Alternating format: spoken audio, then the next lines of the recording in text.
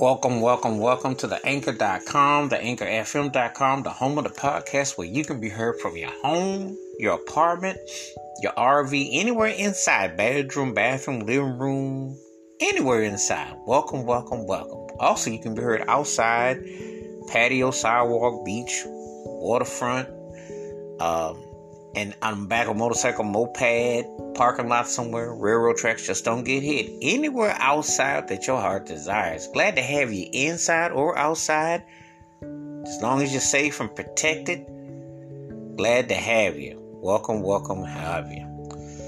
This episode, I'm going to tell you, I'm going to talk about a song that it's one of my favorite pop songs ever.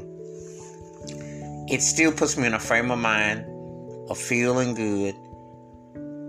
Song is almost 35 years old, but it seems like it just came out yesterday. I mean, if he came out today with this song, he'd be 5 times bigger than he was.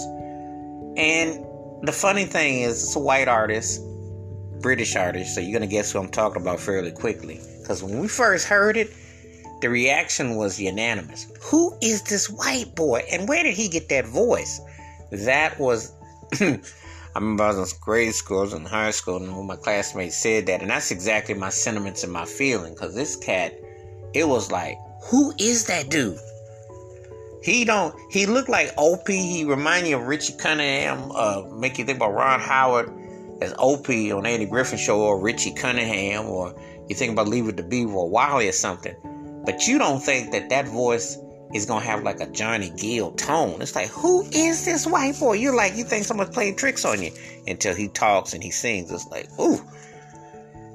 The name of the artist is Rick Astley. And the name of the song is Never Gonna Give You Up. And once you get the flies out your mouth and in shock and like, wow, that came out of him. This is one of the best pop songs I've heard in the last 30 plus years still. It still grooves, it's still catchy, the harmonies, everything. I mean, it's just really a well-crafted song. And it was co-written and produced by, they were like considered the Jimmy Jam, Terry Lewis, Astley, and Babyface of England, Stock and Aitken at that time. And it was just like one of them songs that just hit. It's just like one of them songs that hit. And the story goes that the song was inspired because I think it was Scott was Aiken. One of them was involved with a woman for 3 years, and there's something. There was a phone call, and Rick Astley apparently said, "You're probably gonna never give her up," and that's how it became a storyline and how it went to become. But then, when you think about that harmony and that groove, and it just worked.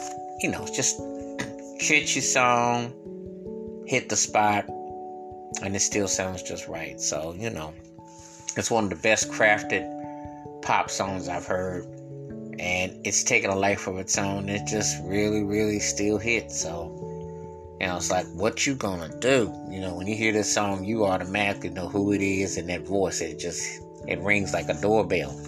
And you're like, yeah, so wash your hands, keep your mind clear, watch out for another, and please give me your thoughts and takes on Rick Astley's classic, Never Gonna Give You Up.